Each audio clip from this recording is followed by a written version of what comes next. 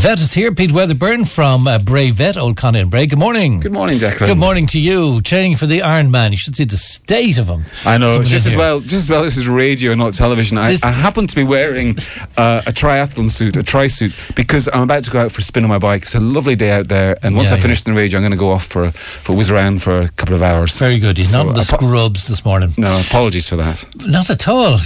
We're not offended, you know. But listen, Dublin Ironman's a great event.